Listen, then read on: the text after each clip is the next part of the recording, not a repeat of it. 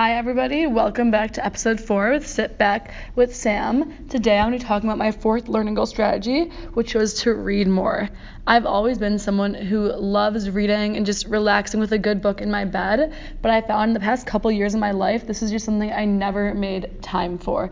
I'd always think I'm too busy and I was doing enough reading for school, but this was really something that I wanted to change. So the first thing that I did was choosing a book I was actually interested in, and I did not even know where to begin. So I started asking around on social media, to my friends in person, and getting suggestions. And so the book I chose to read was Eleanor and Park, and just to take a moment, I highly recommend this book. I really, really enjoyed it, and definitely one of my favorites now, so I'm really glad I made the time to read this.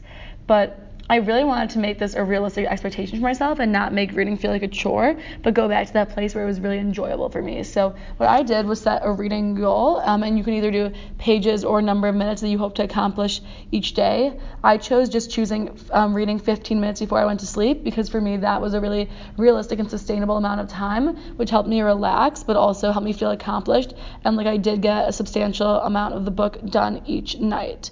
And I know that most of us are teenagers are in our 20s here, and we love our social media, we love our phones, but I found that putting my phone away when I read was a game changer. What I like to do is use the app Forest, and although it is about $2, I think it's totally worth it. What you do is you set a number of minutes that you want to not use your phone, and then it won't let you use your phone for either that 20 or 30 minutes or however much you choose, and that really helped me focus because I knew I set that deadline on my phone, and there was nothing I could do about it now once it was set. And finally, I like to do is get all ready for bed, curl up, and then right when you finish reading for your 15 minutes or however long you choose, you can go right to bed. It's really not great to look at your phone before going to sleep either, so this was a good way to relax without looking at a screen. Overall, my takeaway from reading for my learning goal was that it is super helpful in letting me relax. I think that sometimes I thought watching TV before bed was going to help me relax, but sometimes it just stresses me out more, especially with all that screen time. So I highly recommend reading as a way to relax and de-stress. I'll see you next time. Thanks for listening.